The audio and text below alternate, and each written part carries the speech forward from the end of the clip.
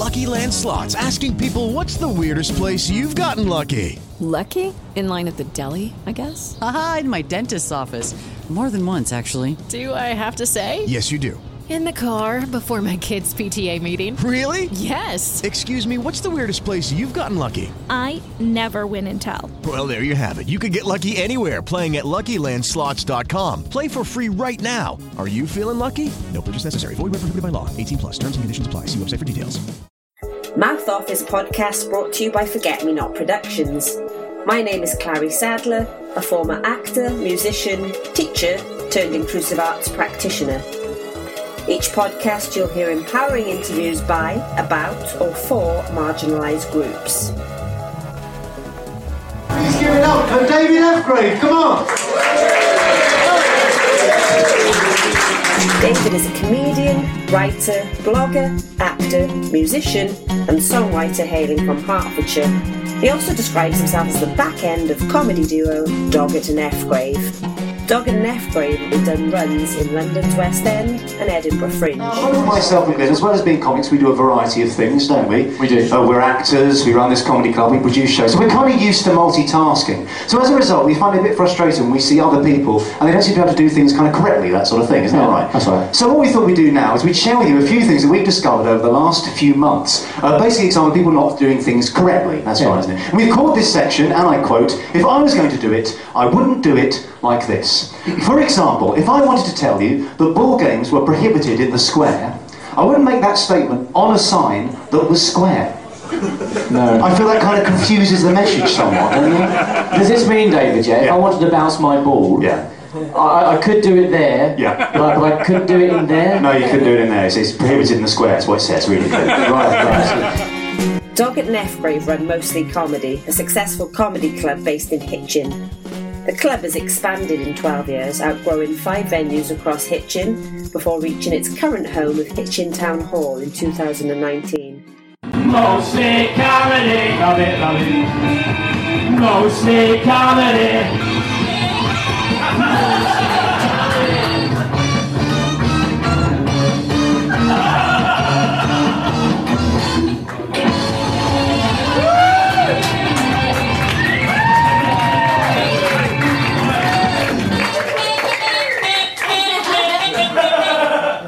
Sorry. Good evening, ladies and hello! Acts who've appeared in Mostly Comedy in the past include Harry Hill, Phil Jupitus, Yuriko Katani, Rory Bremner, Catherine Ryan, Jack D, Paul Daniels, Kate Robbins, Bobby Davro, Norman Lovett, Neil Innes, and many more. Doggett and F-Grave also host the More Than Mostly Comedy podcast, in which they interview many of the acts that played their club. As a comedy duo, they did 11 seasons with the comedy project at the Soho Theatre and have taken various stand-up shows to various fringe festivals throughout the UK. David's solo actor-musician credits include playing Paul McCartney in the #1 tour of the Roy Orbison Story and playing Buddy Holly in the UK Island tour of Buddy Holly and the Pretty Let's hear it, ladies, come on. Any old key. Sometimes we'll cry. Just keep swinging. And we'll know why just you and I know true ways. The comfy Mr. Neil Nicholas. He also played Richard in the West End production of Dreamboats and Petticoats.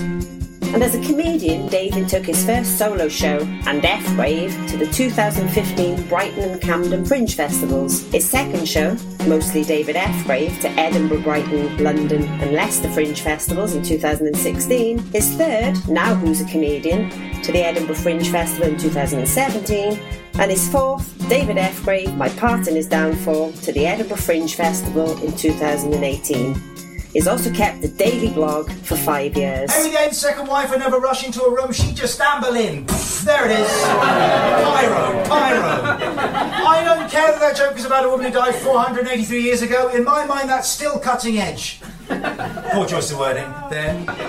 Most recently, David was featured amongst the Daily Telegraph's 20 funniest one-liners of the 2017 Edinburgh Fringe and Comedy Central's 30 funniest jokes of the year.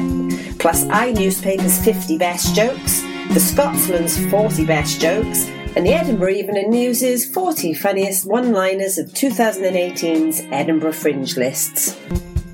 My dad told me recently that he'd found a suspicious lump.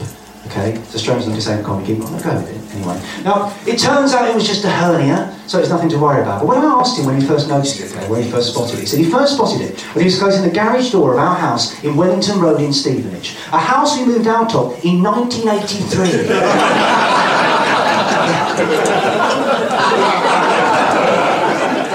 Suddenly my broken blind didn't seem so bad. So he'd had this hernia for 30 years. This was a Thatcherite hernia. It was there at the fall of the Berlin Wall. Not literally, didn't play a part, quite benign hernias. The release of Nelson Mandela. This hernia lived through 8 Olympics, 8 World Cups and 5 Prime Ministers. There are people in this country younger than my dad's hernia that have the right to vote.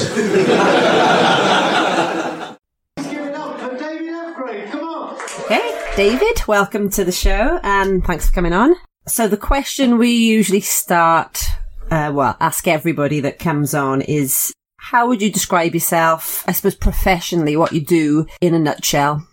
It's one of the hardest things. I don't know if you feel like this, but it's the imposter syndrome thing. And also, mine's like yours, a bit of a list. So, I'm an actor and I'm a musician and I'm a comedian. But you think if anyone ever asks you what you do, you say one and that's not very believable. Then you add another one and they're like, what? And I still don't really know how to define myself. A performer. But even that sounds a bit over the top. I don't know. But yeah, actor, musician, comedian, writer, poor man, very poor man. No money whatsoever. Yeah, definitely. I get asked that and I sort of tend to say, I guess what I do more so now is with a company. So I will say inclusive arts practitioner. And then you're met with a blank gaze of what's that then? But that sounds more like a thing. That's quite, that's better. That's like, whoa, okay. I couldn't compete with that. Whereas I'm like, I just sound like I'm doing things that people do for, I'm making it up. I just feel like a liar. You'd think this many years in, like nearly 20 years in to being like professional, I wouldn't feel like a liar, but I still do. Don't know why.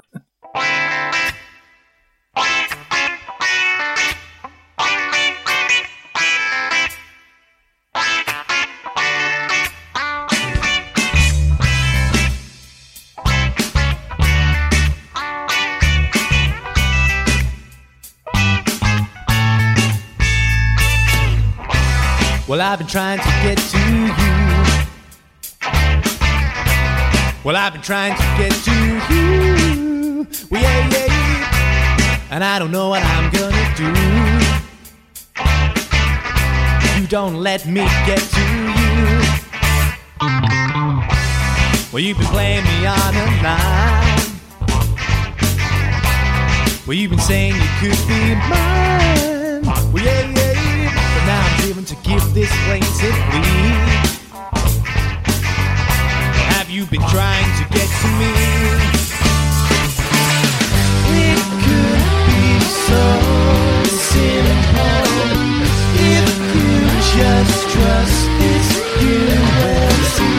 It won't be so simple.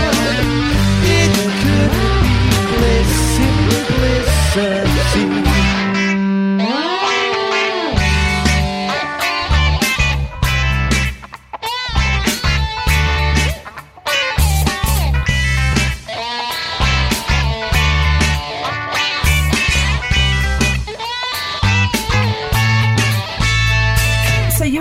We met at Hertfordshire Theatre School, or HTS, many moons ago now.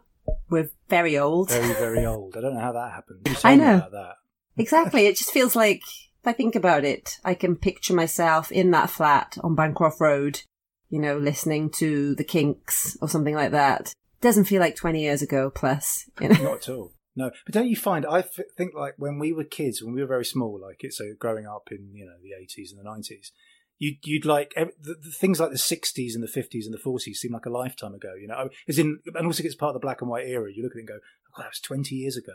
But now we're at the point where 20 years ago was like when Oasis played Nebworth and when all this sort of, you're like, I know. What's that? That's almost at the point of new music for me in my mind, like current, you know what I mean? And that's 20 years ago. So Yeah, the sort of thing my dad would have called rap crap, you know, even though it was a band like the Manic Street Preachers that, you know, furthest thing away from rap that you could imagine, but he would still call it rap crap. Some of their songs. I don't remember that. Jazzy Jeff comes on and does a bit. Yeah. I know what you mean. Sort of, you know, I think about, my mum talks about growing up in the 60s and the kind of music she liked listening to. And when I was a kid, that felt ancient. Whereas I just bought the 25th anniversary, I think it was, it was 20th anniversary of the Manic Street Preachers album, This Is My Truth, Tell Me Yours. 20 years? Really?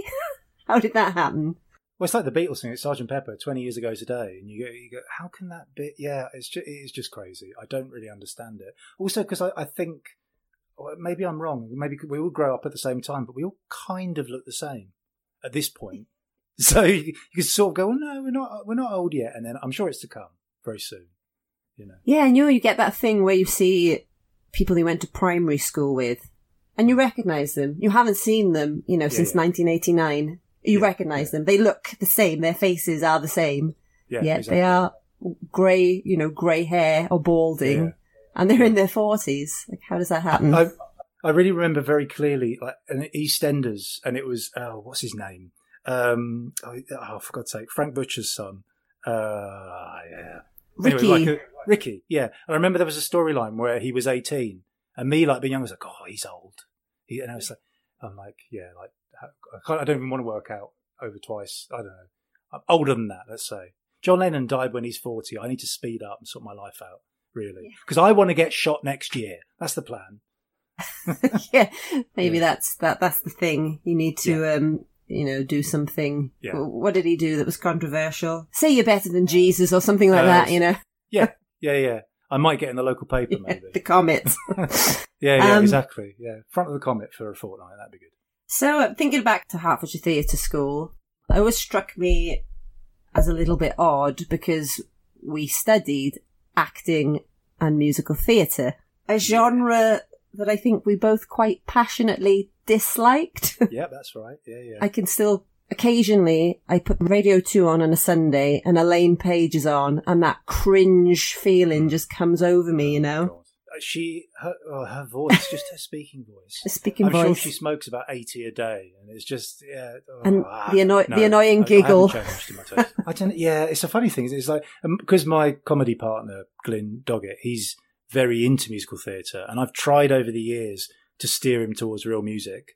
But I think we felt this at the time, you feel like the minority because we were there in a musical theatre course and yet we were into like what we see as real music. Yet in Glyn's world, he'll listen to musicals more than he'll listen to what I'd like to say is normal stuff. So you want to go, this isn't what people are more into popular culture music. They're not into musicals. They go to musicals, okay, because it's the thing everyone goes to see in the theatre in London. But listening to musicals, I just don't get that, Yeah. Maybe like the old ones, like the Gershwin's ones are beautiful, that sort of thing.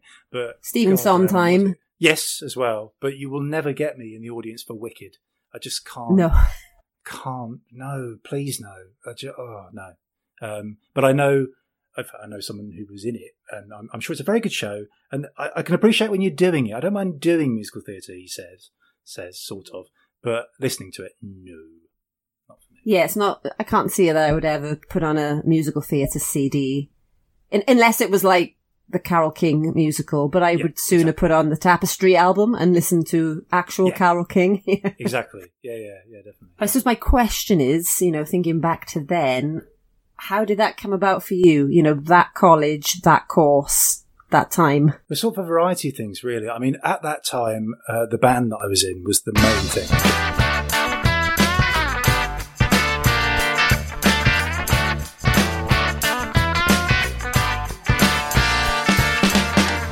Sometimes it seems like things are going bad and, well, I don't feel like I'm good to be around, but, well, you look at me and I want to smile.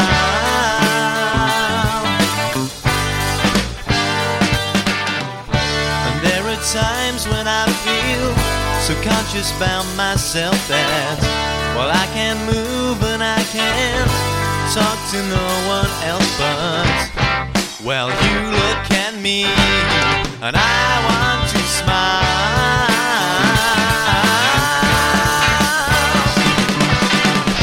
Well, I felt this for a while. You make the bad times all worthwhile. 'Cause when I need a helping hand, I know you'll understand. I know you'll understand. That is why I keep on smiling on. Every night and every day since you came my way. And that is why I keep on smiling on. I keep on smiling on. Whatever they say. Whatever they say. I'd always been interested in acting. I'd always been interested in all those sort of things. But yeah, the band was the thing that I was going to do. Music was the thing that I was going to do. And I very nearly took a year out to sort of concentrate on the band. And I'd auditioned, because I was from around the same area, Hertfordshire Theatre School. I'd auditioned as a sort of backup, really, you know, in case I don't know, whatever I decided to do. If I decided not to do the band thing, whatever. I didn't really audition much wider. And then, as these things often seem to be, I think I was in the bath, and I was just thinking, hang on a minute, is this a good idea? So I was going to be a junior manager of Argos, which wasn't really me, you know. And I thought, do I do that, or do I got into this drama school? It's close to where I live. I could carry on the band. I could train, because I did still want to act. So I'm not just, you know, I'm not seeking out Argos to be the thing. So yeah, I chose to do that. And I mean, over time, to cut a long story short, after the drama school finished, I got a job, and that was sort of an acting job, and that was the end of the band. I don't regret going there for lots of reasons, because I think it was a small school. There were some things that were really good about it. There were some things that weren't so good about it. And there was certainly that sense of, I guess, because like you, I wasn't into musical theatre. I was doing that day by day, and that's fine, but it didn't really sit comfortably with me. And I remember a very key thing. One of the things that the sort of latter day principal, because there were two principals, as you know, said about me was, because I played guitar like you, and I was always using that at the school, was, well, you know, the thing about David is, you know, it would be, what he should have done, put the guitar down, you know, learn to be a musical theatre performer. That'd be the thing. And playing the guitar and being a musician was the thing that got me all the work that I got after. Actually got me in a West End show, in inverted commas a musical, but not really.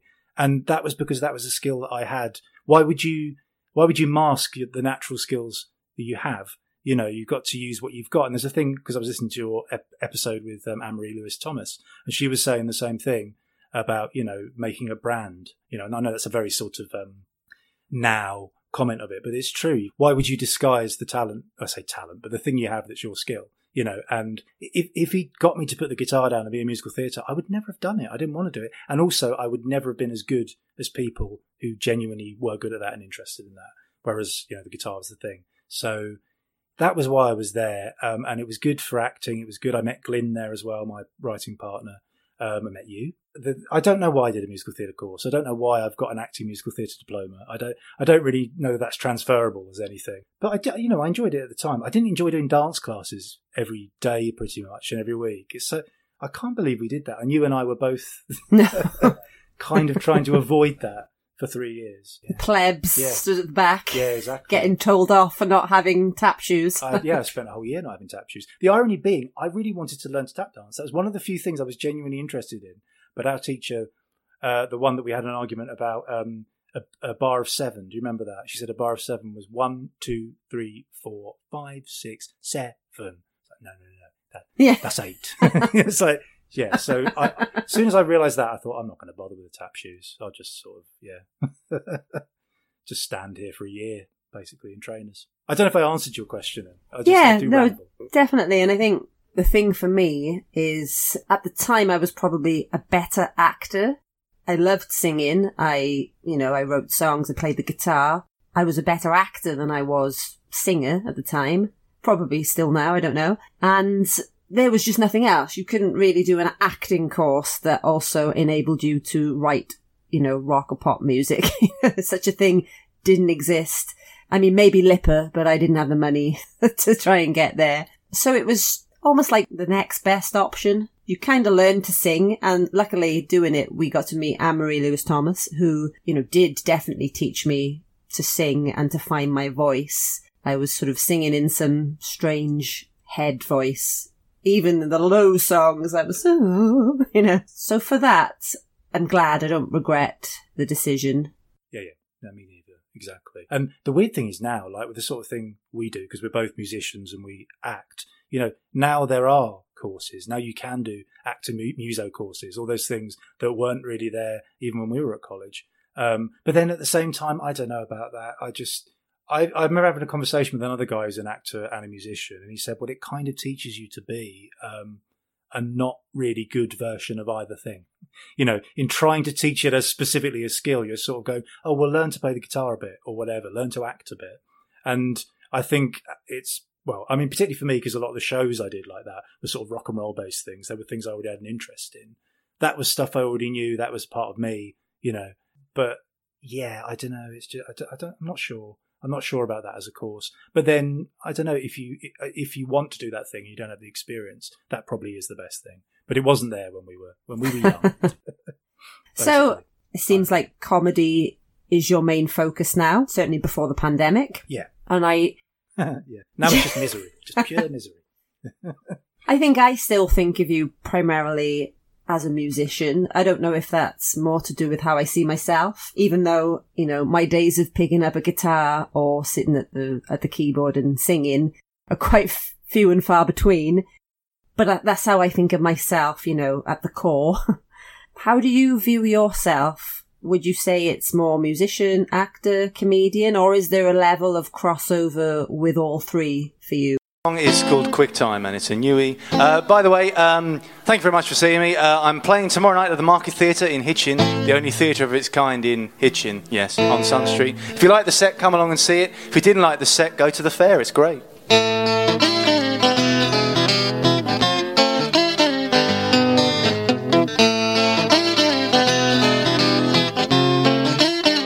There's something on my mind, it's playing all the time. Think I should be doing something positive today. Well, I'm feeling bored, not looking forward to another day of wishing countless hours away. You called me and you said you're doing fine. Seems you got over me in quick time.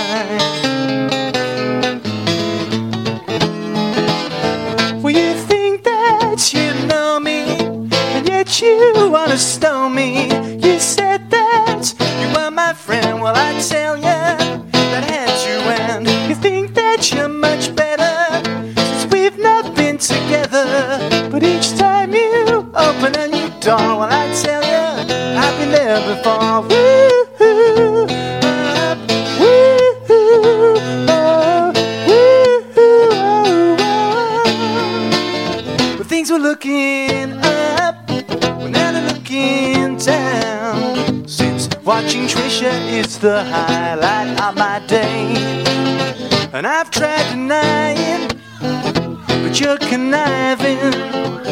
Is that I mustn't trust a single thing you say. I called you when I said I'm doing fine. Seems I got over you in a quick time.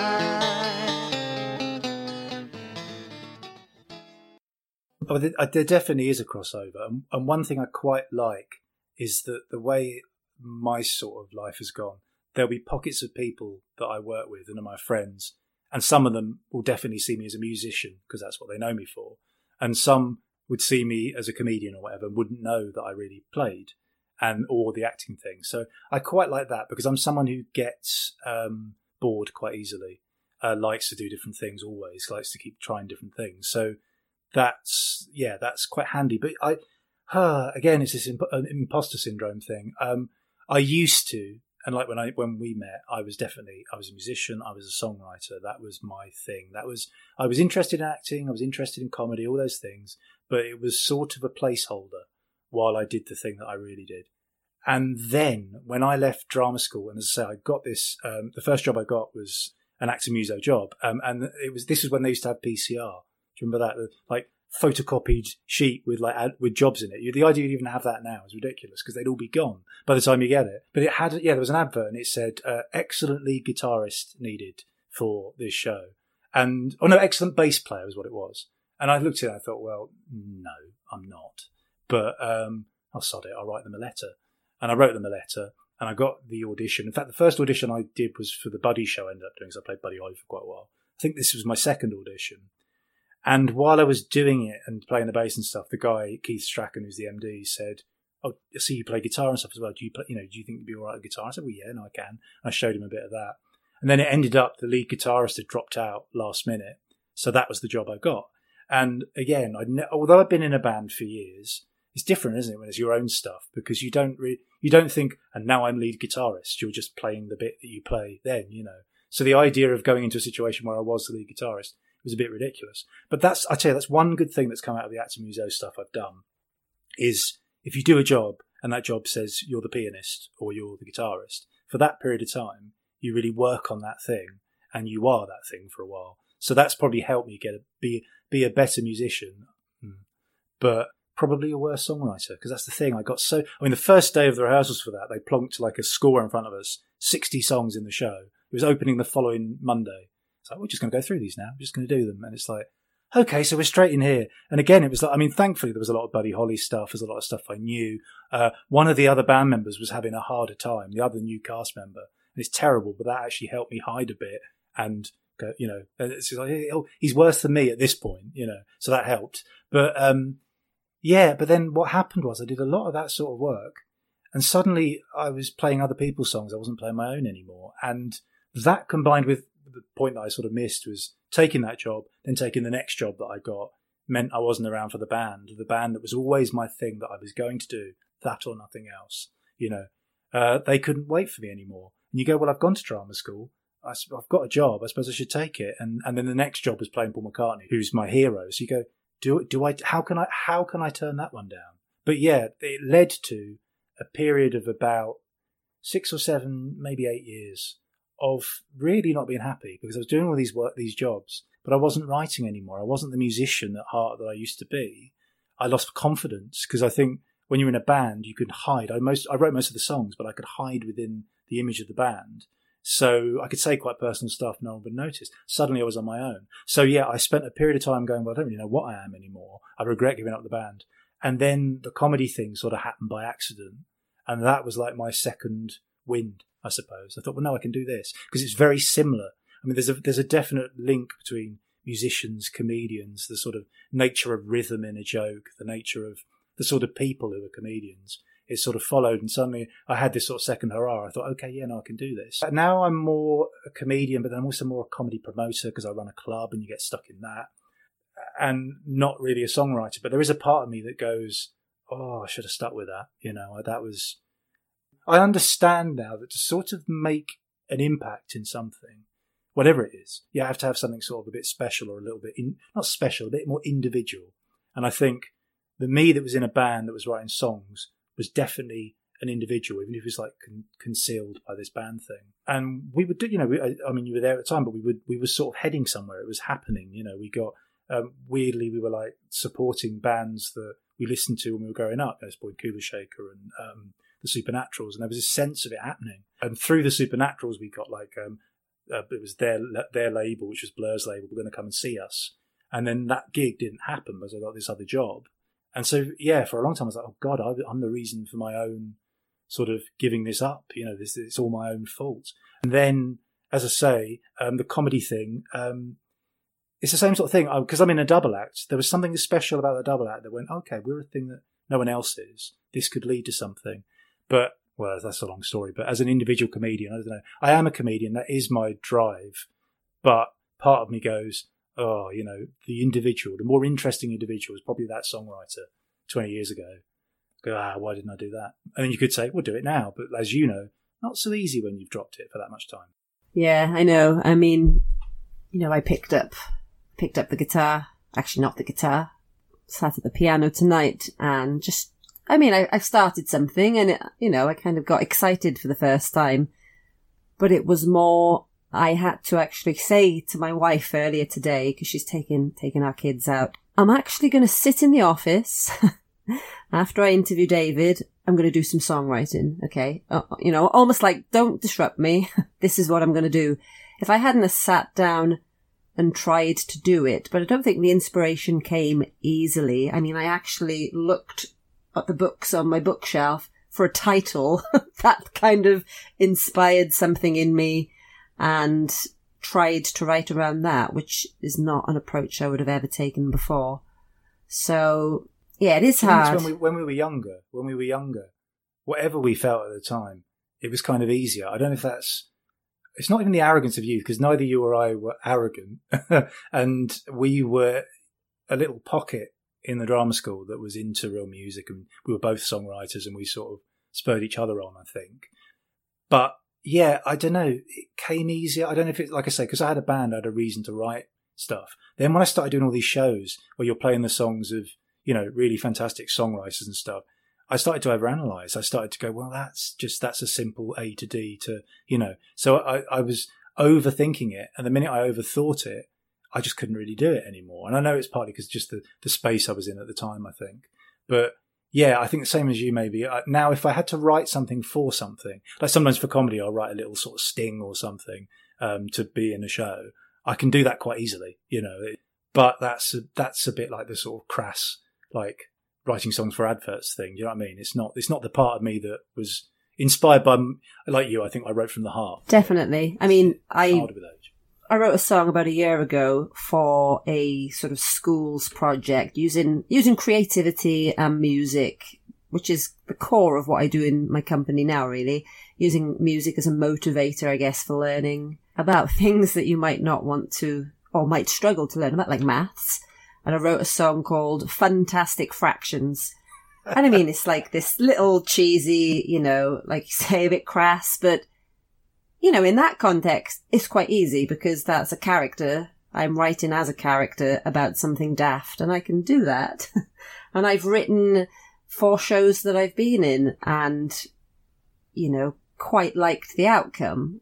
But for that particular show, I wouldn't say that they're necessarily good songs, but writing for myself, I look through old songbooks, things I've forgotten even how to play. And I occasionally find myself going, wow, that's good. I was 19?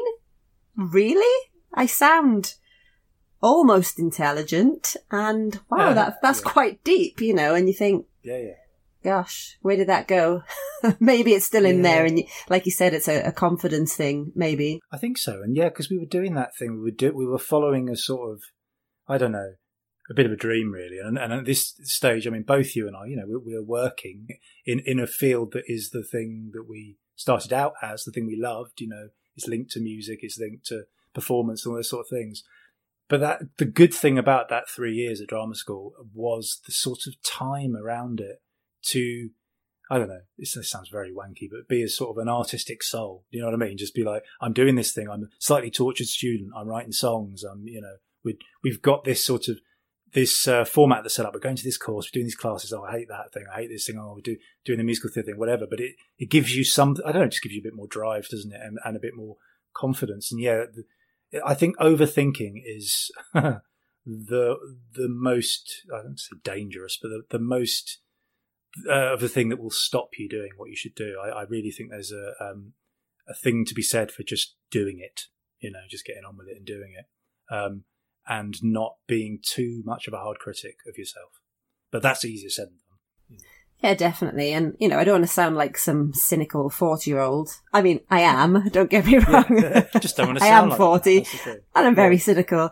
But, I am living the dream. I've got my own business. And as you say, it's what we set out to do. So you're still in that field. So many people drop out, and, I've got a family. I mean, I'm living the perfect sort of idyllic family life. I don't want to sound like I'm not happy for my lot.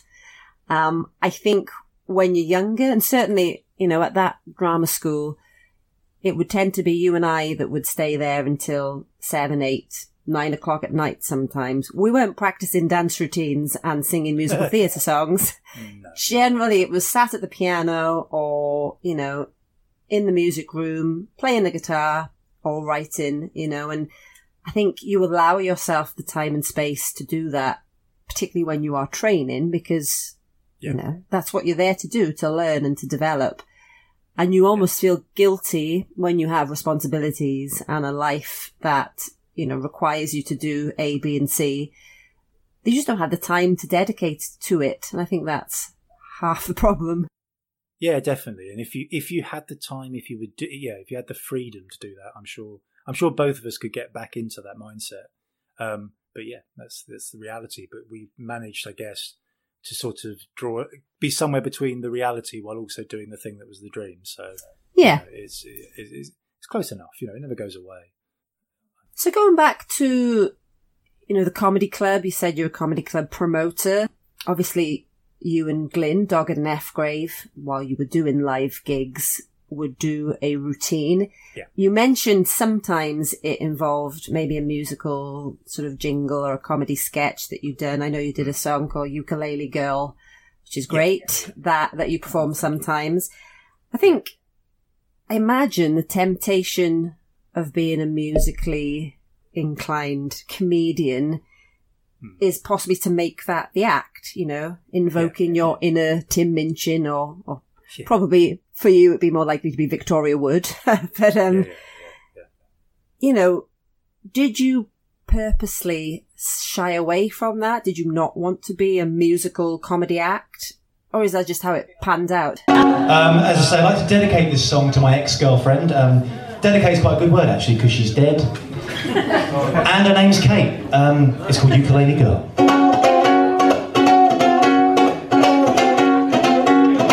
Well, the day I met my baby, I was playing ukulele in the sunshine.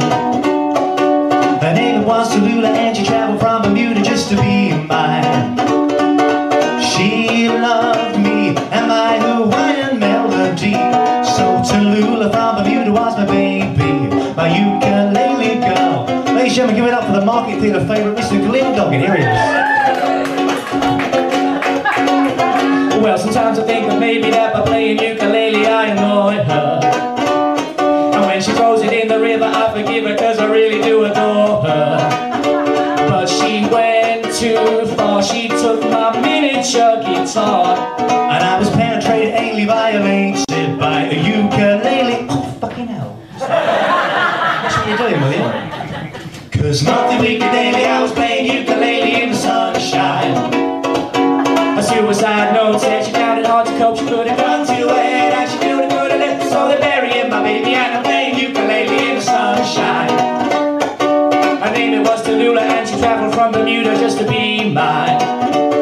Well, my 4-string Sam, as they put her in the ground, while she's decomposing, I compose a little requiem for my ukulele girl. She's dead, my ukulele girl. Deceased, my ukulele girl. She's dead. Thank you, Nathan.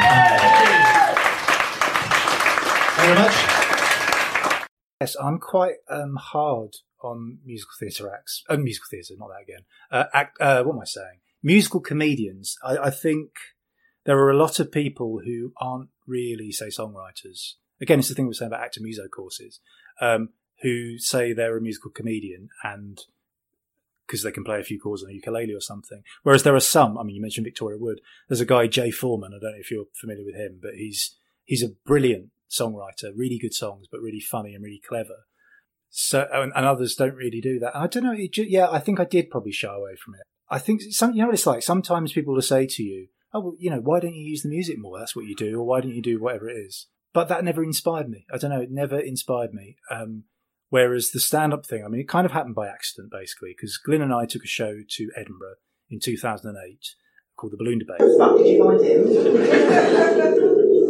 Through a friend. Which friend? You've never met him. Really? Yeah. I've never met him. That's right. Gary, tell me honestly. Yeah? Was it Memphis Pete? Might have been. Yeah, it was Memphis Pete. Absolutely fucking fantastic. You tell me you booked a balloon flight? A flight in a fucking balloon? Of the man who sells porn from the boot of his Vauxhall Astra round the back of Matalan. Wait, necessarily. Really? Yeah, not everything he sells is dodgy. What about that smoke alarm I got off him? That worked all right. Gary, it caught fire. Yeah, but it beeped a bit first. Why do you fall for him every time? Well, look, I know he's let us down a bit in the past, but he's really starting to turn things round. Gary, he lives in his car. He's got a garage. Not anymore. We'd been writing together for a little while. And after that, in fact, while we were there, Chris Hollis, who you remember, who's the drummer in my band, came up to replace one of the cast members in the show for the last week. And we were literally crossing a road when we were talking about, we should do some sort of, regular event, because we were in Hitchin, we're based in Hitchin, as an excuse to write comedy, maybe like poetry, that sort of thing, just to set a thing up. So literally crossing that road, and I can picture the road now, was when sort of the idea of what became Mostly Comedy, which is the comedy club I run, was formed. And so, yeah, it was great because suddenly we had this monthly deadline. It was in a room above a pub, a monthly deadline to write material. And yeah, I guess because Glyn isn't a musician, it never really occurred to me to do that. And I was always more into the sort of observation stuff, the ridiculousness of like the things, I don't know, the typos in life, the really silly things no one ever considers, but you look at and go, what the heck? Why would you? Like, I remember specifically I used to do a thing about, there was in Amsterdam, when I went there was like a cafe which had like food in the window that clearly been there for a very long time, like, like cheese dogs and stuff that, I don't know, they were formed like 20 years ago. And the name of it was Good Luck. And I just thought, good luck if you eat here, because you could die. You just think, why have you called it Good Luck? Why, that's just, what are you saying? And it's those sort of things that amuse me. And specifically because I think it's quite hard, because we were a double act, but we were presenting stand-up and we were doing stand-up. And I think the only way you can do stand-up as two people is if you have something to refer to. Just so happened there was a projector at the venue, so we would use projection. We both refer to and talk about that. And that became the basis of our act. Like the second Mostly Comedy in, we'd used up any material that we had. Shit, we better do something with this. And then that became the thing that sort of spurred on our stand-up, was always using the projector.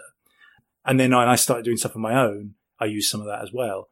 But even then, funnily enough, I shied away from that when I started doing stuff on my own. I thought, well, I can't do anything that me and Glyn do. And then I thought, but no one knows what we do. Why am I making this more difficult for myself? But yeah, it's always been a way of sort of, I guess they are keeping them in separate pockets. I don't really, I'd have to feel inspired to write a funny song to want to do that. And again, it's a bit too contrived. I know you're probably the same as me, this was songwriting. I needed to be inspired by something. It needed to have a reason to be. Again, to sit down going, I will write a funny song. Ukulele Girl was an accidental thing. Me and Chris, again, from my band, had like an afternoon together. I just bought a ukulele. We spent the afternoon writing that song, not intending to use it for anything. But it's quite a good, it is quite a good little song that I still do occasionally. But yeah, I don't know. You follow the accidental things in life that make sense at that moment. When I started doing comedy, it made sense to use this projection to show the things that I sort of was seeing in my life that I found amusing. It didn't make sense to me to do music, and that's why that became that, really. So I don't know, just accidental, like many things in life. Yeah, and I suppose I'm thinking back to the days of, coming to see your band, Big Day Out in Hitchin, in Bombora, was it? Bombora, which became Bundina. Bundina. The Croft, which, funny enough, Mostly Comedy moved there for about 2 or 3 years. It was the worst 2 or 3 years of our sort of run, because the room wasn't right for it. But yes, it remained in my life for some reason. But and I remember, you and Chris and Mark were naturally funny. I guess that kind of Beatles dynamic, your personalities and your humour shone through, but it was that group dynamic that made it so enjoyable to watch you live. You didn't have to write funny songs. In fact, it wouldn't have worked if you'd tried to write funny songs. It was just doing things like, starting the set, all playing the wrong instruments, and kind of going, hang on, let's start again. Because there was a window behind us, if you remember. And we did one where Chris, the drummer, was on the other side of the window. No, you've got to come in, do you're on the wrong side of the glass. So, yeah, we used to do things like that. But, yeah, the songs weren't funny. Funny enough, we had him on our podcast recently, but Mark Morris, the lead singer of the Blue Tones. And when he does solo stuff, it's the same sort of thing. His songs are from the heart, but he will be funny around it. And maybe it's that slightly sort of embarrassed by, You know what I mean? By what you're saying in the song. So you sort of work off against it. And the Beatles, yeah, they're the same. They could have been comedians. They absolutely could have been comedians. You know, they were naturally witty, funny people. They just did that, naturally. So, yeah. But the funny thing was, in my band, Mark was the funniest. Mark was just a naturally funny person without trying. He could be a great stand-up because he just, I don't know, he just is a funny person. And I always felt a bit more contrived in it. But then again, I think it's the imposter thing. You always look at everyone else going, oh, they're good. I'm the fraud. And I don't know. For whatever reason, I put down a guitar and I started doing comedy. And then that's been, my main focus for about, I suppose, 15 years, really, something like that. And Chris, the drummer, has sort of tried his hand at, he's in a comedy duo as well, isn't he? Yeah, he was, but that was kind of, again, when he had time. I know his main job now is he writes sort of music for adverts and for radio stuff and does that sort of thing. So, but he still does do music with Mark occasionally as well. And, you've kind of, you said, been in comedy now for about 15 years. That sort of, it's interesting that is a path that Chris, the drummer, Chris Hollis, took as well. Yes. Yeah. And his comedy band, Spandau Ballet, they were really, really good. Really, really good. Really, very funny. So, yeah, they could have done that thing. He definitely could have done that thing. Chris is supremely confident. He always was. And also, in the nicest possible way, he's quite funny looking. And he would know that. And he would play that. So yeah, he's got a good sort of forthright, intelligent approach to life. He used to be a newsreader as well. So it sort of follows that he's interested in that sort of thing. So yeah, his comedy band, they were very good, but I think it's a bit like me not having time for the band, really. Yeah. He didn't have time for that. He had another job and didn't really do it. But yeah, I think we all felt, any of the band could have been comedians, really. I was just the one that drew the short straw. I think I first saw, I guess, glimpses of you and Glyn forming that double act sort of magic that you have is because you did the Buddy Holly show, in which it was Glyn the manager, the company manager, the tour that you did with. Right. Yeah. And I think they're still online, aren't they? The Buddy Holly tapes, where you just, that's right, as you say, sort of observational stuff about kind of grotty hotel rooms or whatever. Yeah. This is the hotel room in Wakefield, lovely little mirror there, and all the washing and everything. Now, it's interesting that they should be washing on the line. So we take a look at the towel that I've been supplied with. It's a lovely suspicious stain there, and also a little shadow of the lens cap. But there we go, suspicious stain there. Any ideas to what that may be? Answers on a postcard, marking the right-hand corner, stain. Is that really where you formed, do you think, that? I mean, did you discuss it there? We started when it was in 2005, which was the same year I started Buddy, actually. I was doing a play on the Fringe, London Fringe, and someone who also went to HCS, Sue Vincent, a comedy actress, she came to see it. And she was a member of a writers group, comedy writers group called The Comedy Project. And she came to see it, and it was kind of a comedy. And she said to me, do you write comedy? And I said, yes, where in reality I'd written like one comedy monologue, really. She said, oh, you should come and join this writers group. So she invited me along. And the first year I did it, we got Glyn in as the sort of company manager for it. And this writers group had some big names in it as well. And there was sort of me on the sides. And then the next year, Glyn joined properly and we started writing together. So that was 2006, I think. And it was around the same sort of time I got Glyn in on the Buddy job because we needed a driver and a tour manager. And again, it's like trying to get your friends with you. So he came in on that. So yeah, it was. And it was that thing of, there's a weird thing with me and Glyn, and we don't work together as much as we used to. But all those sort of Buddy tapes things, there were never retakes. And we do it now. If one of us switches on a camera and we see a thing, we sort of just go with it. And there's an instinctive, psychic thing where we did a radio show for a while. And we would have a vague outline of what we're going to talk about. There was always this point where I felt, okay, that's the button on that bit. And then Glyn would play the next song. And we didn't have to say that. It was just there. And it's the same sort of thing. We switch it on. We become that thing. We switch it off. We don't think about it. So yeah, on that tour, the thing that kept us sane, was doing this little video diary. And I watched some of them again recently. And they are quite funny. They are because touring is not the sort of, glamorous thing you might think it will be. It's a lot of definitely not terrible hotels with unclean sheets and, But again, it's something to fight against, something to find the humour in, and those sort of things. I always prefer comedy where you almost don't have to write it; it's just there. And it was that, it definitely sort of spurred that on, and that, I don't know. It's about finding your comedy voice. I think it was a way for both of us to sort of flex our muscles and go, "Oh, what do we find funny?" So and when I started doing solo stuff, because Glyn's availability wasn't so much there anymore. It was a very weird change because suddenly I was so used to doing this thing with another person and sort of bouncing off that. Suddenly I didn't have that. I had to find my own voice without the second thing. And that was an interesting sort of journey to take. But the accidental was always the thing that sort of drove our comedy in the same way the accidental drove songwriting. You pick up a guitar, you play a slightly weird chord, you go, oh, that's interesting. And then that became the song. It's the same sort of approach.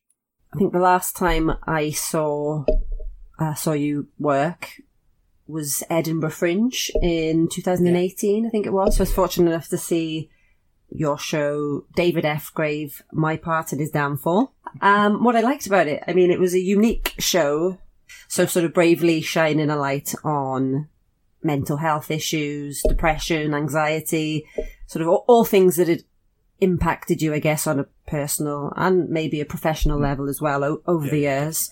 What I liked about the show was, I guess, the fact that you spoke so openly about really personal issues, but like in a very funny way. I mean, you weren't laughing and thinking, "Oh, I shouldn't be laughing at this." You talked about it in an honest but open way, and it made it funny.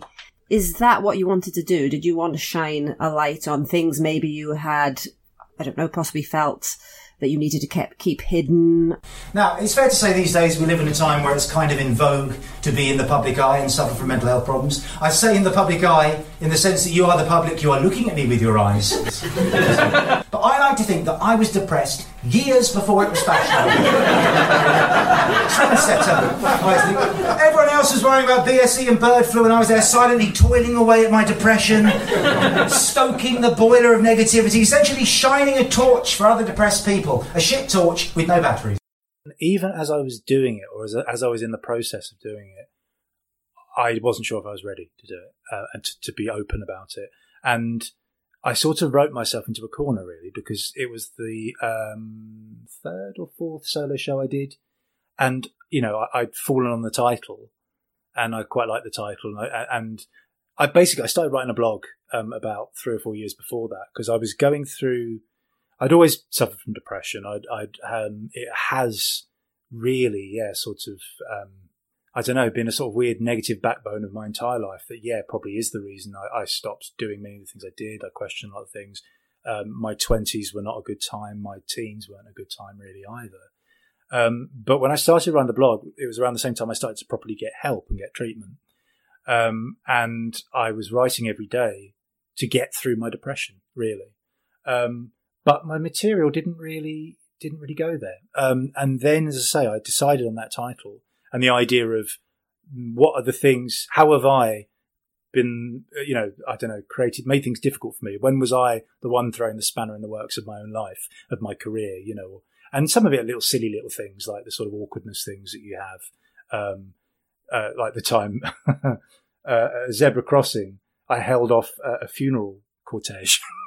So I was at Zebra Crossing and they stopped there, and you're like, well, technically I have the right of way here, but this is terrible, and like the awkward things in life, and should I have let them go? What if like the car with the coffin goes first and then I'm there and the rest of them are holding off, so those sort of silly little things you go, whenever those things happen, part of me goes, oh, I'm fucking useless. And the other part of me goes, oh, that's quite funny. I could use that for something. And then, as I say, this title, I thought, well, I can't really call it that and not say this thing. And the weird thing was, I'd had shows booked in, because normally in the lead up to Edinburgh, you'll do like other festivals. I had the Brighton Fringe booked, I had the Bath Fringe booked. And I was going to try this material that was quite open about my depression and also about the sort of amusing aspect, because I used to go to therapy at the mental health unit in Stevenage, which is a very bleak address. And there's a thing I do where you'd be waiting to go in and be seen, and they'd have the radio on. And songs like Without You, I Can't Live Without You, would play. And, you think like the woman at the reception, she should have like a hand on a button just to stop it. Because a lot of depressed people, and you've got that, or Hotel California, that was another one they played, The Place You'll Never Leave. And you're like, and there's people going, does no one else notice this? So I'd written this thing about that. So it meant in the first 10 minutes of my show, I was going to say, I suffer from depression and all these sort of things. I started taking tablets for anxiety recently. One of the side effects said it may make me, and I quote, too happy. That's pretty subjective. Has this been written specifically for me? Will they be like, follow me around for a week, look to my CV and my life and go, look, David, I'll be honest with you, these are going to make you too happy. You've got to set a reasonable level, really. It's a strange thing. But I also suggest that somebody at some point complained about it. Somebody went into the doctors, threw the tablets down, went, right, I came in here, you diagnosed me with severe chronic depression, you prescribed me with these, and now I'm too happy. Don't be confused by my tone, I'm fucking ecstatic.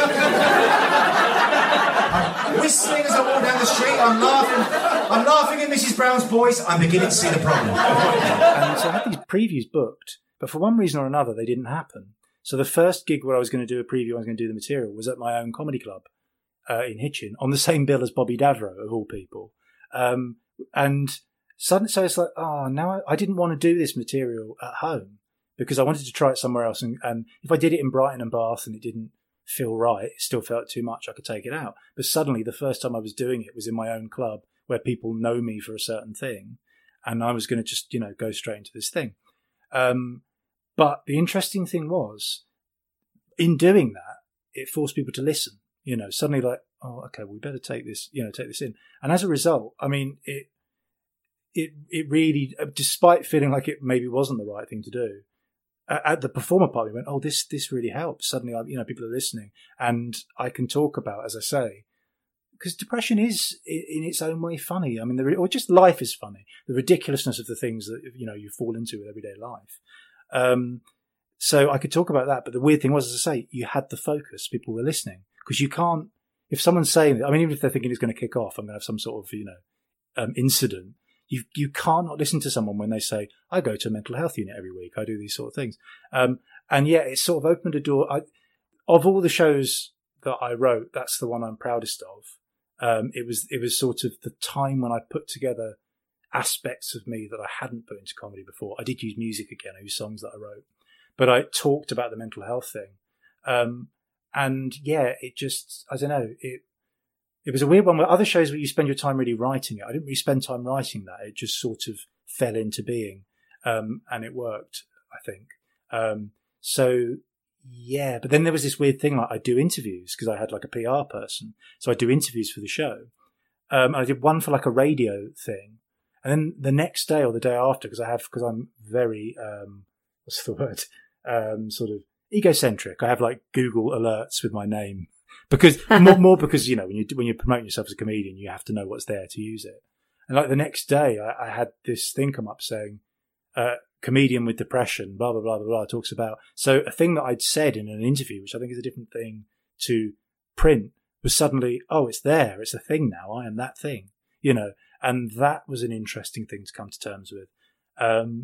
But I think because I don't know. I'm someone that generally wears my heart on my sleeve about things. And it was the one thing I'd not really talked about directly. And it really has been, such a big, had a big impact on my life as it does.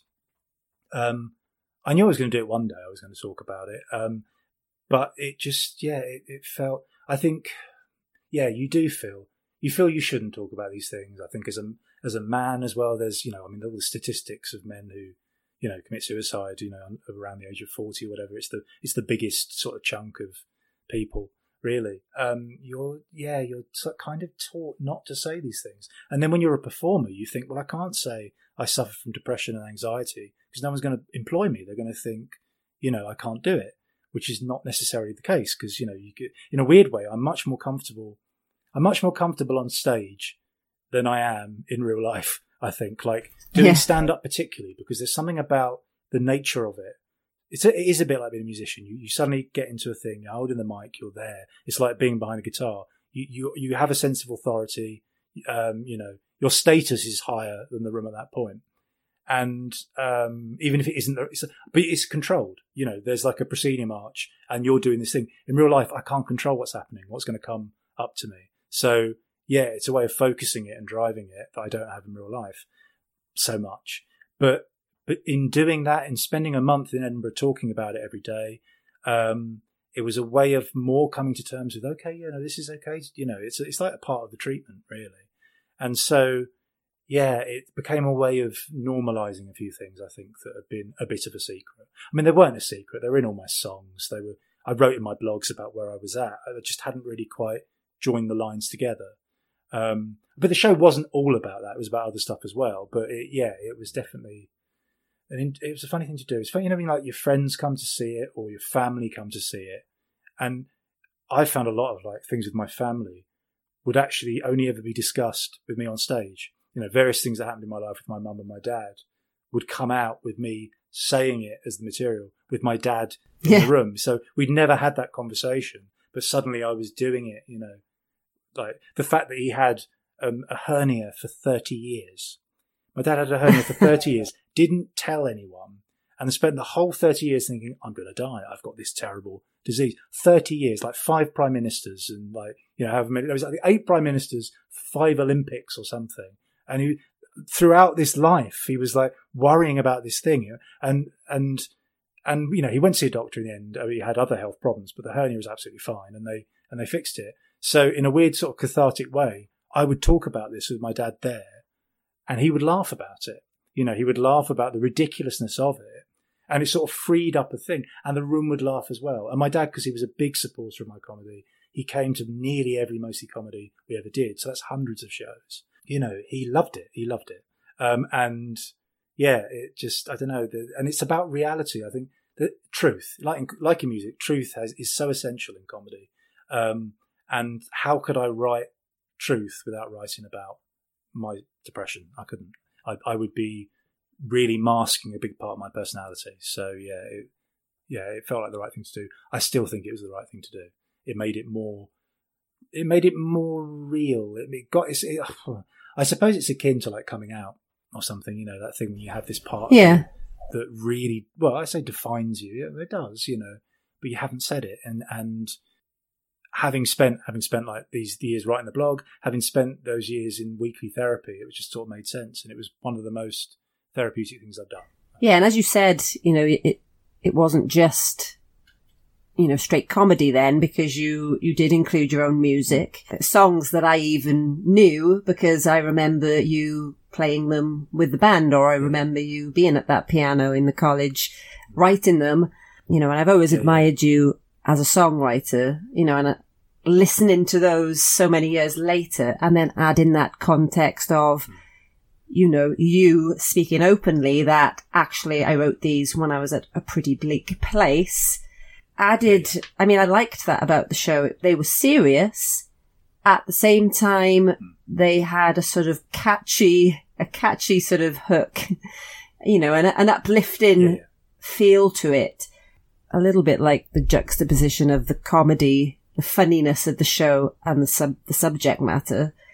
Yeah. How difficult was it for you to strike that balance? Or did you not think about it? Did it just happen?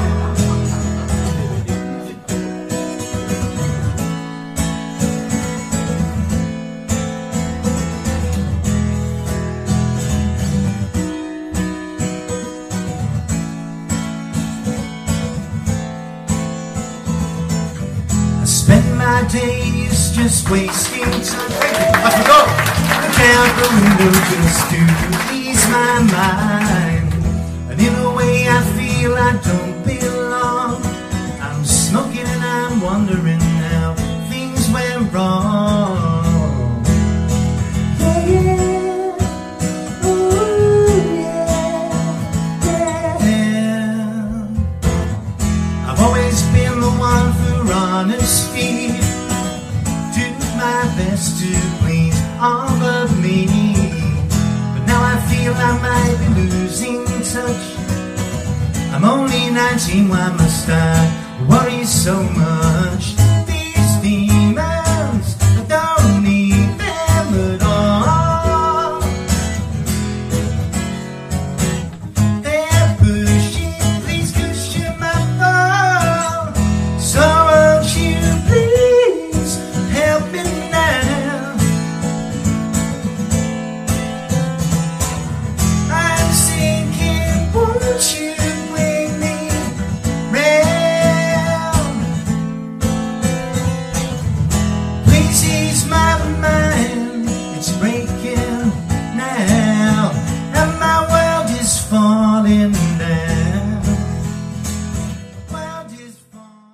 because you go, I've got to fill an hour here, and funnily enough, with each passing year writing my shows, and largely because of depression, actually, I started writing a lot later, and I didn't feel ready. So with that particular show, for various reasons, I was really slow at putting it together.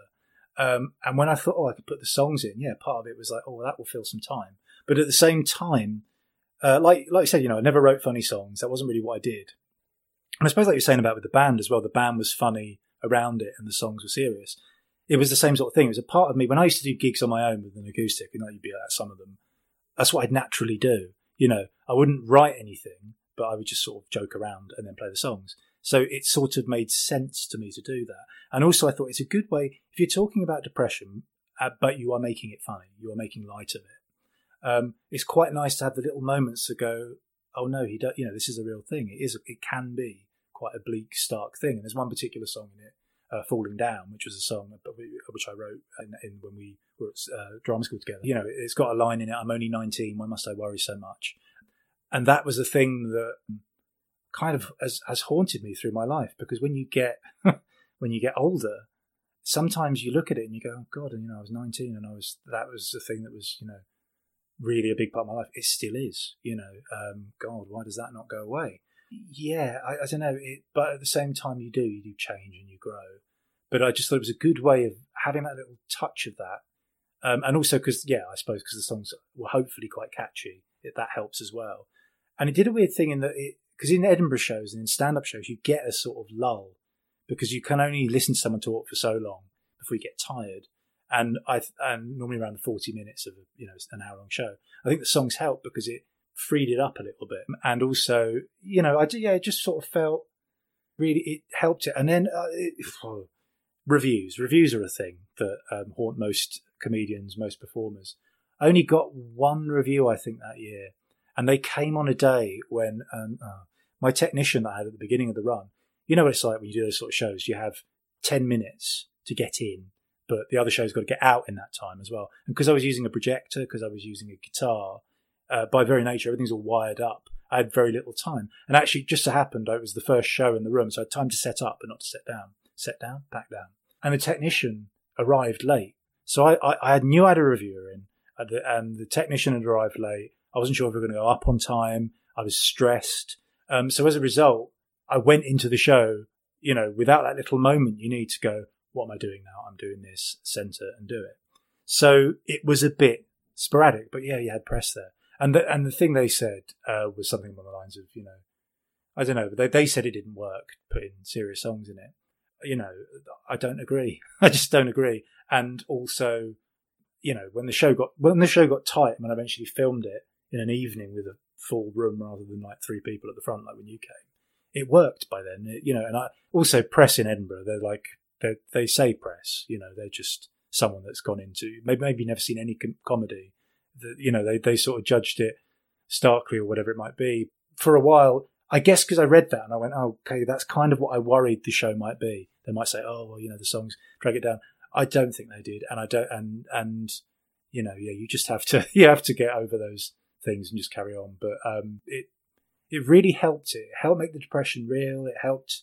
You could step into that moment, then you could put the guitar down and go, right, let's go back to this thing we're talking about. It worked for me. It worked for the show, I think. I was listening to your More Than Mostly Comedy podcast recently, the other day, in fact, the episode with Bobby Davro. Oh, yeah. And you talk a little bit about reviews and reviewers, and I think what he said was great, which is, basically that the only reviewer that counts is yourself. And as long as you're happy with what you've done and you're pleased with how it's gone, then that's the only opinion that should count. And the only problem is, I think, when you have less of a name, reviews do sort of matter because they're the thing that gives you a bit of coverage that might make people come and see you. I've had a lot of people, because through the acts that we have at Mostly Comedy, whether we're having that chat on a podcast or they're having it privately, even like when we did our first Edinburgh, the balloon debate I was saying about, and at the same time there was a Ken Wright show up there about Spike Milligan, and Michael Barrymore was in it playing Spike Milligan. Which at the time I thought, really? I can't see that at all. But a friend of mine was the company manager on it, and she got me some tickets, and me and Glenn went to see it, and he was just brilliant, and it was so good. And then this friend came to say, oh, I'll come and see the balloon debate. And because this play was set in a hot air balloon basket, the whole thing was in the basket. So, and we'd start in the basket as well, like hiding. And so we're hiding in the basket in this small room in Edinburgh. And my friend Anne-Marie comes in, and someone else comes in, and then Michael Barrymore walks in, and he goes, right, and I saw this, and then the lights went down and the show started. So I had no time to say to the other two people in the show, Michael Barrymore's in this room right now. You don't really, it's such a bizarre. So the whole, it's like there is no universal face you can pull to say Michael Barrymore's in the room. We need to be aware of this. We need to know. And then we met him afterwards, and he was so kind and complimentary about it. And he, invited people to come see us, and he's remained. Every so often, like we did a reading of a sitcom, and he played himself in it, which was fun as well. But he said to us then, and it sounds like terrible name dropping, but he said, you don't read the reviews. They don't mean, they don't mean anything. They're not worth it. They're not. And also, there's a thing. Where did I hear it? It might have been even the Bobby Davro thing. Like sort of talking about the only critic you should trust is yourself. I do agree with that. But also, depending on your point in your career. It's not so true. You go, well, I need to have a good quote. If I have a bad quote, it's not going to work. So, yeah, but it is true. And the point is they come there to write an opinion about it. They have to find, and they're writing reviews for a lot of shows. So they go, okay, guy with guitar, depression, sad songs, that'll do, And it doesn't, and it's one person's opinion, and it's not an opinion I asked for. You know what I mean? And honestly, it's so true. You have to, in the same way as songwriting, writing comedy, you have to trust the thing, and there's a thing like me and Glyn do that we just do that I trust. And Glyn, he thinks he's not funny. He always doesn't feel like he's a comedian. That's his imposter syndrome thing going on there as well. And, I've said to him, and often when it comes to Mostly Comedy, sometimes I'll host it on my own if he can't be there. He never wants to host it on his own without me. And I say to him, this is your thing. There is no one who can do it more right than you. This is your thing. Trust it. And he makes me laugh, whether it be intentionally or unintentionally, more than anyone really.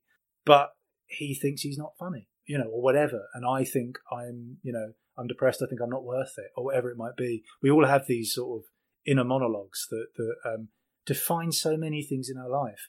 And at the same time, because I meditate a lot and I use that very early on in my depression treatment, people would talk a lot about mindfulness. And it's like, I think when you're in the throes of it, you think, well, this is not going to work for me. Yeah, whatever. It's and it takes a long time to come to the point where you go, no, I will try this. But I meditate a lot, and you realise how little time you spend in life in the current moment. You're either in the past, you're in the future. You're not thinking about now, and in reality, now is all we really have. You can waste so much time by being caught in a moment about something that's long gone. And life isn't infinite. We've got to get on with this thing. But it's a funny thing that, as I say, Glyn doesn't think he's funny, and it's my job to say to him, no, And the funny thing again with the podcast, I think it's easier than writing material. We don't have time to write material together anymore because he's got kids, and just there isn't time. But something like the podcast, you don't have to write for. Something like a radio show, we used to do that. You don't have to write for. You just fire off each other.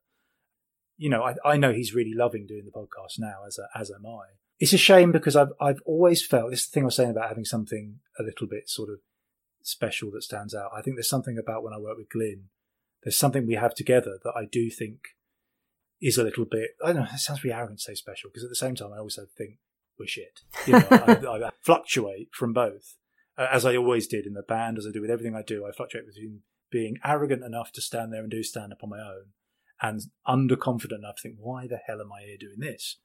And it's a very weird line to sort of follow and to try and sort of measure out.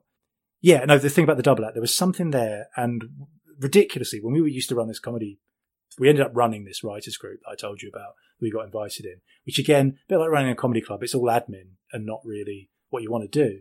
There was a time when we were hosting one of the events and just doing it off the cuff, and there was a BBC producer there, and she liked us and she came to talk to us after. She said, come in, we'll have a chat. So we went to the BBC, and the kid inside, again, I'm very much led by the kid inside. I want to do the things that the kid inside dreamt of doing but never thought would happen. And Mostly Comedy is a bit of a case in point, because we've invited people, like we had Paul Daniels perform there, who's a very big influence on me when I was a kid, made me want to be a performer. And I got the chance to spend that day with him, to have him do a magic trick just for me and interview him. And the kid inside, my God, there was nothing I wanted more than to meet that person. But he was in the telly and, you know, millions of people were watching it and it was just completely impossible. And likewise, you know, the comedy club, this accidental thing, it started with just people we knew. And then you started trying to get other people. And then some of the first comedians we had who were just starting out were people like Josh Widdicombe, James Acaster, these people who are now Nish Kumar, sort of very big. But you learn from watching them, and then you go, I'll see if I can get that person. And over time, you just try and get people that you dream of having. And it's the same with this thing, the kid inside going, we're going to the BBC, we're having a meeting. And we haven't written anything really of any worth, but we're going to the BBC. And it was purely just off the sort of dynamic we had. And on your own, as a stand-up, I don't think, maybe it's me being too hard. I don't think I have the same sort of, I'm not saying I have the same spark, but there aren't very many double acts now. And we had a certain thing that sort of worked. So part of me goes, God, if we'd seen that through as we would have liked to have done, I think something more could have happened from that. But, you know, the John Lennon line, life is what happens when you're busy making other plans. You know, it doesn't work out that way. But having said that, you know, I've worked with Glyn for about 15 years. The comedy club's been running for 12 years. You know, every month it happens, and you know, and it's grown to a ridiculous. You know, people like Harry Hill and Phil Jupitus, and we had Neil Innes, you know, the musical Python, did a gig only a few months before he passed away. And funny enough, with the Ukulele Girl, we did that night because we thought, we'll do some music because he's there, and we did it in the sound check, and then he came up to you and went, "Oh, no, that song's in my head now," and I was thinking, "Fucking hell, Neil Innes has my song in his head. That should not have happened," you know, and I'm very driven, as I say, by the kid inside and making those little things happen, that little bit of spark of magic where you go, that shouldn't have happened, you know. And, you know, my bank balance doesn't reflect it in any way, but yeah, like as I say, I think there's this little spark there. The sort of businessman in me goes, that would have been better if we'd done that, you know. But as I say, what happens is what happens. Yeah. Exactly, you know, and I know it may feel like, you know, I'm just a comedy club promoter, I'm not really doing my own thing, it's about other people's comedy, about other people's acts, but it is still yours and Glyn's club. You still, you know, before the lockdown, you were still getting up and doing stand-up routines. Oh, yeah, every time. And, I mean, I used to run a club quite similar, I think I mentioned earlier, called Pick and Mix All Sorts. It was a little bit like Mostly Comedy, but in reverse. So ours was mainly music with a little bit of stand-up comedy thrown in. And we stopped that subsequently because of all the admin. But, you know, silver linings, you did get to have your idol, you know, like Paul Daniels there doing his magic in the corner. Yeah. And those experiences did happen. Yeah, absolutely. You know, and that's fantastic. And it's ridiculous. It's ridiculous. All of that. You know, and that, you know, I say about the accidental, the comedy club was completely accidental, you know. It was an excuse to write material every month. Those first couple of years, Glyn and I were really writing a lot. And yeah, we do dip into that. And there's something about what we do, it's quite easy to get back into it without rehearsal. You don't think about it. And then I'll host some or I'll do some material on my own. But yeah, I mean, honestly, it is kind of insane what it grew from to what it became. And that's it. Yeah, as you say, we're still going.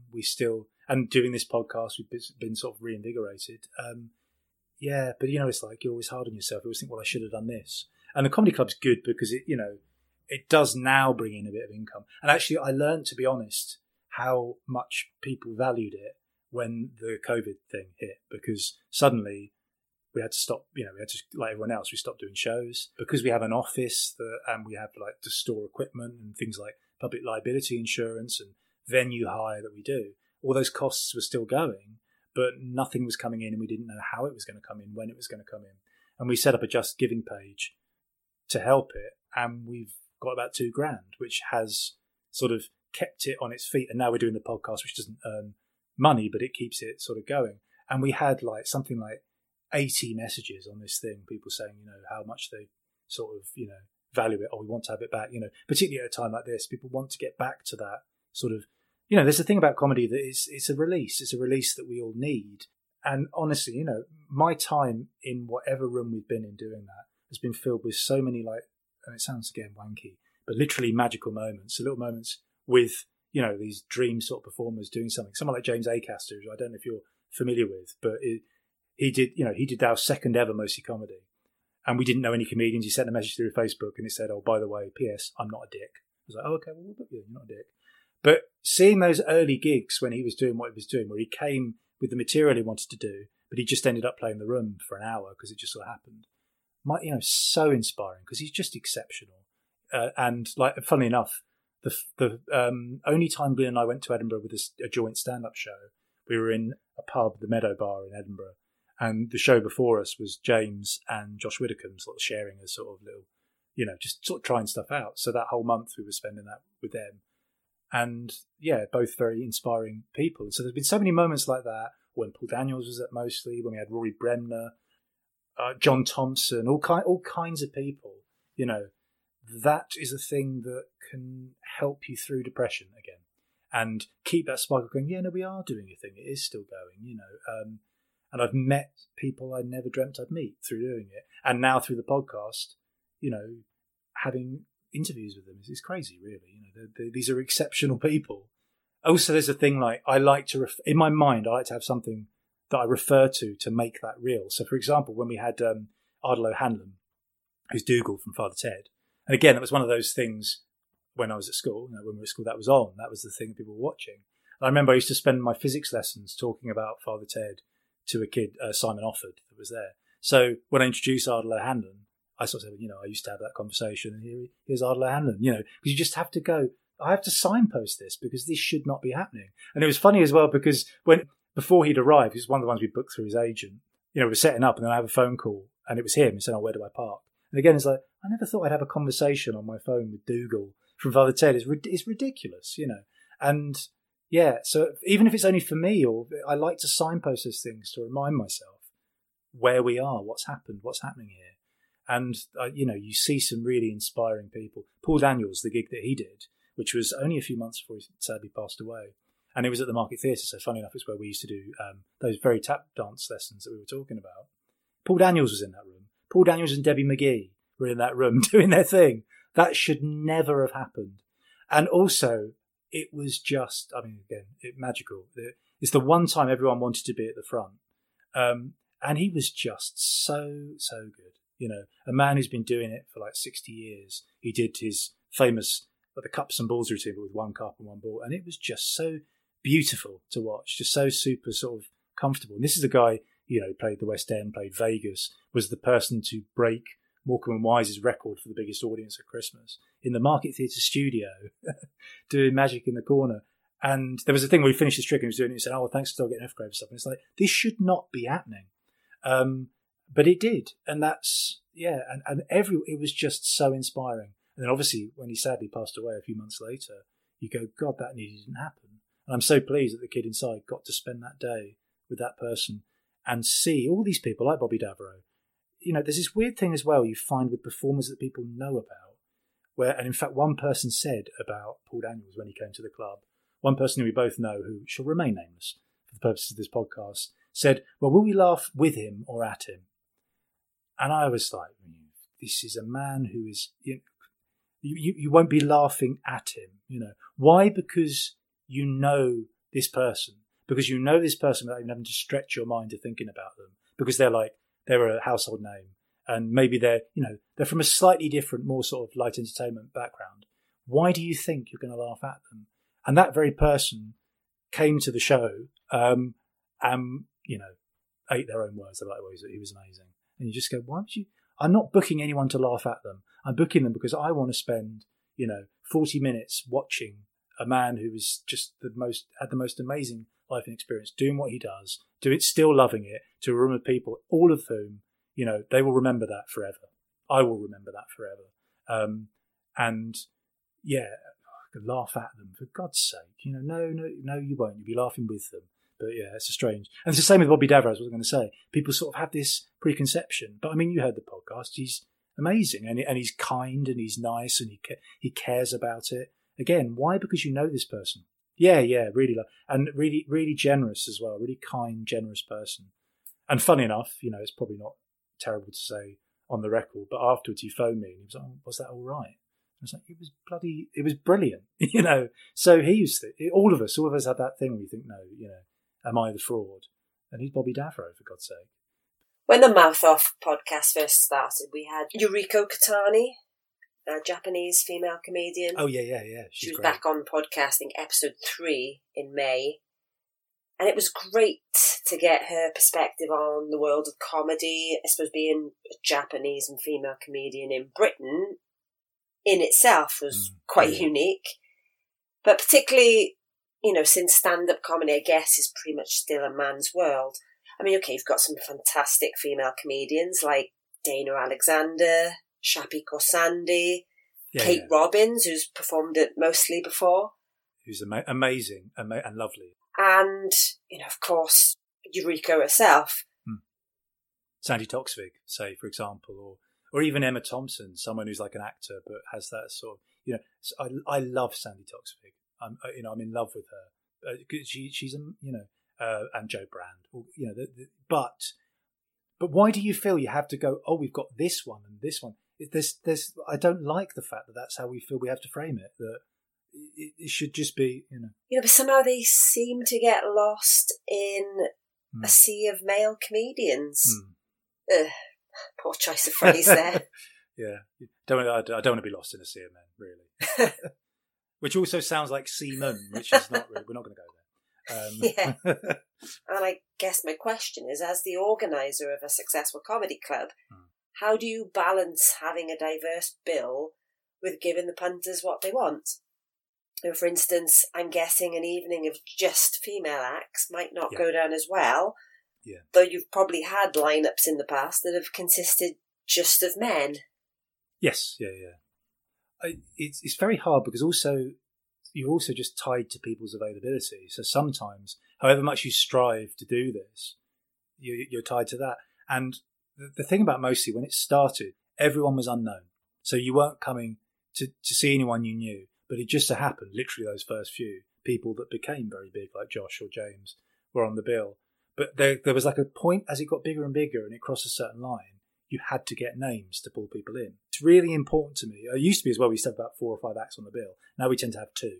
And one of them's sort of the bigger one, and then us around it hosting. But I'm, very conscious of how male-driven it can be and how it can take over. So I'm always, at first, trying to make it a male and female comic on the same bill. Or I've tried very hard more recently to get 2 women over 2 men, say, because there is definitely this sort of discrepancy. And also, I think if you look at your bill over a year or 2 years and go, hang on a minute, they're all men, they're all white men, this is not right. But the frustrating thing is, I think, like people like Yuriko and lots of other people, Shappi Khorsandi does it as well. Everyone has to do it to a degree. And it's a thing that's sort of tied to a quite dated thing. You kind of have to point out the elephant in the room if it's you, which is ridiculous. So you have to make the joke about, I used to do a thing about sort of looking like I can't remember exactly what it was, but like a crap Noel Edmonds. I can't remember what it was. But you have to sort of signpost the thing that you look like. So you have to do that. And that's like a tie-in from like back in the 70s or the 80s. If you were an overtly camp comedian, you had to point that out. And it was this weird scenario where people would be laughing at that who were probably not very comfortable with that aspect of society in real life. But somehow that was okay there. It's a very weird line. So it's the same sort of thing. You shouldn't have to. Women or black comics or whoever it might be shouldn't have to signpost it. It should just be, you are good. You're a comedian. We're interested in your voice. That's very important to me. But sadly, I think the BBC did a really bad thing when they started doing this thing of we'll put one woman on every panel show. And then it becomes an excuse to just have one woman on the show, which is ridiculous because it should be, in fact, I think women have the slightly higher percentage on the planet, 51%. It should be an even thing. It shouldn't be like that. So there's a part of me that goes, I need to make sure that we have a diverse bill in terms of race, in terms of whatever it might be, in terms of sex, but it shouldn't be it shouldn't be this hard. I don't know why it is. I don't know why, when there are plenty, as many examples of fantastic female comics or black comics or whatever it might be, that we still have to sort of say, no, but they're really good. It's ridiculous. It's a ridiculous thing. I think because my comedy club isn't that sort of brash, stagnite thing. It never has been. It's a room of people who want to listen to what you're saying. So I don't think, even if the comic starts with signposting the fact that they are Japanese or there's a woman we have she's American, but she also speaks fluent Japanese and she has mild cerebral palsy. And she does stuff about that very early on. But then she moves away from it. And I think if we're only having to sign, it's so ridiculous to go, oh, look, this is a novelty. It's a woman. I mean, for fuck's sake, that is utterly ridiculous. But yeah, I don't know.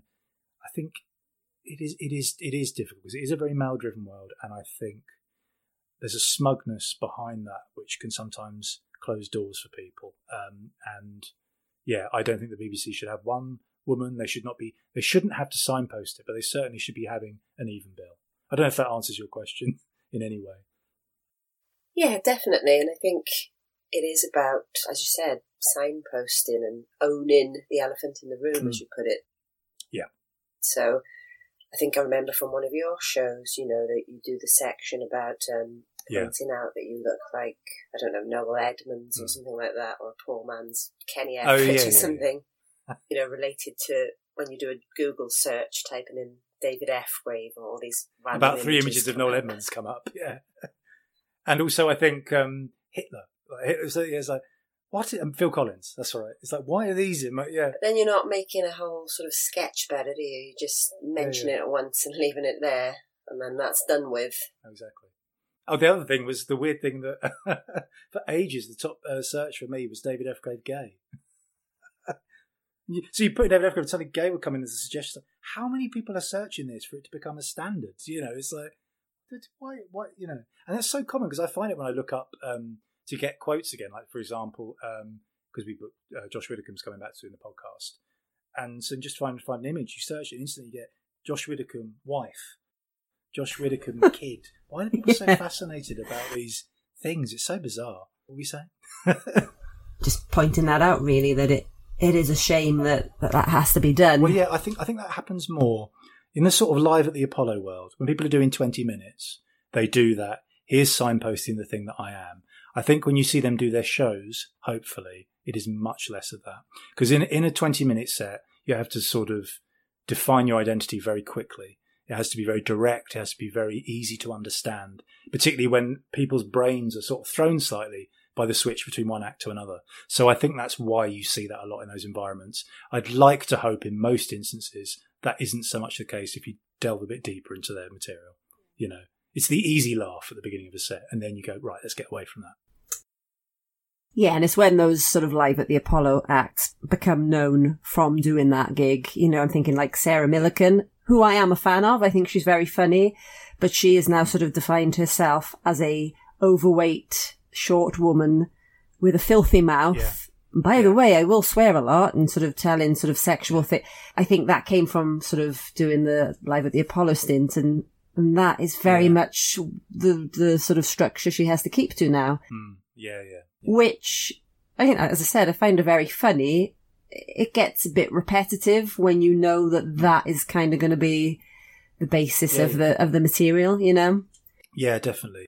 Yeah, and then it plays to this sort of aspect of, oh, that's all that person can do. Because you're sort of feeding the fire of, I do this thing, I point out this thing. So when they keep doing that thing, the unpleasant judgmental people are going, well, that's all they do. And it's frustrating because, she's much more than that. Many of these performers are much more than that. But I think the problem is with comedy, you are very quickly judged the minute you go on. And you also have to show that you are aware of what that judgment will be. And you're in control of that judgment. So if you look like a certain thing, and if it's as ridiculous as it's your race or whatever, you have to own that very quickly. Show you're aware of it, show you can send it up to get it over and done with, I think. So it's a bit like, it's addressing the elephant in the room so you can move on. And sadly, it's just an easy laugh, and it is what a lot of people do. But I think it's a bit like, I remember when we were at college, and funny enough with Anne-Marie saying this, the MD, about like the first couple of bars of a show are the ones that either make you relax or make you go, oh God, I'm not going to be comfortable watching this. And it's the same for a comedian. You have to have that thing where they go, oh no, we're in a safe pair of hands. And then you stop thinking about it. And that's why I think people fall to those very obvious stereotypes, sadly. It's bizarre, isn't it? I mean, Mouth Off the podcast is a platform for marginalised groups to get their brand out there, if you like, to get their stories heard. Yeah. And the thing with comedy, like you just said, is you often have to highlight the thing that makes you marginalised, make a joke out of it, a cheap joke, and one that's going to make you feel even more marginalised, I suppose. Yeah. But then I guess at least you are hanging on to the essence of who you are. But hopefully, as I say, they move on from that, particularly in their own sort of shows. Yeah, and once you've addressed that, I suppose you can delve into the actual material while maintaining a sense of self. It's just about entertainment. It should just be entertaining. So... Yeah, and I suppose if something doesn't work, it's not strictly a comedy club, is it? It's mostly comedy with a bit of other things thrown in. And also, it's a sort of handy get-out. If something doesn't work, people are trying new material. You go, well, that's the sort of disclaimer. It's mostly comedy, not all. Hitchin Football Club, eh? Home of Hitchin Football Club. This next song's called Hang On, which is good advice if you're riding a bike.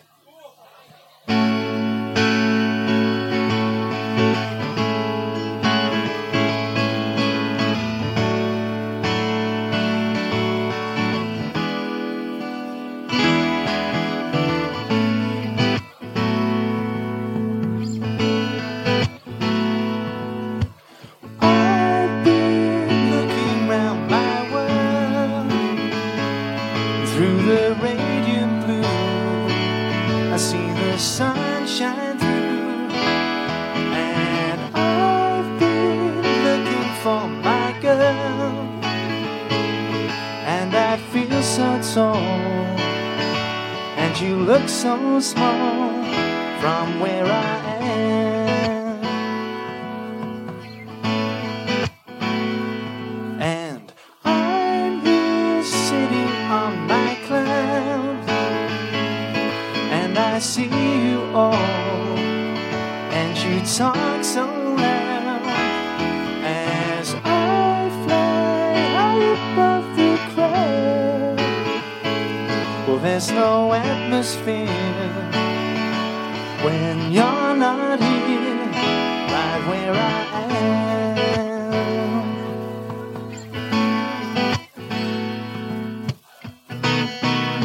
We're sailing on a windy day, watching the tide wash my words away, oh yeah.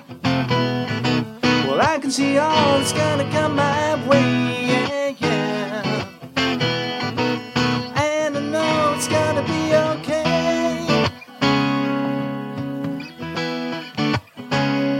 So hang on to what you got, 'cause it may not mean a lot.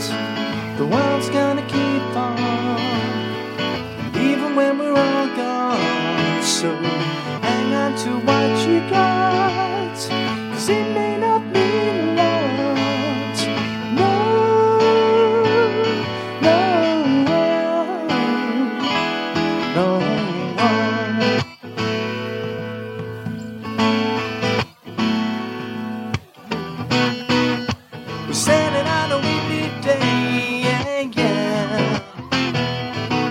Watching the tide wash my words away, oh yeah. Well, I can see all that's gonna come my way, oh yeah. And I know it's gonna be okay, gonna be okay. So hang on to what you got, 'cause it may not mean a lot, and the world's gonna keep on, so hang on to what you got, 'cause it may not be a lot. No, no, no, no.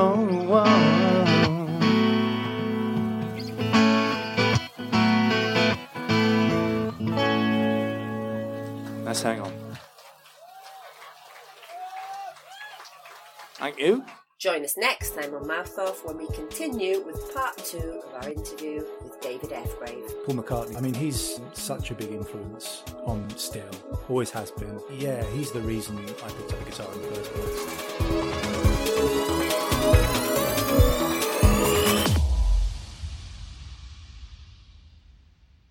Mary redeemed a $50,000 cash prize playing Chumba Casino online. I was only playing for fun, so winning was a dream come true. Chumba Casino is America's favorite free online social casino. You too could have the chance to win life-changing cash prizes.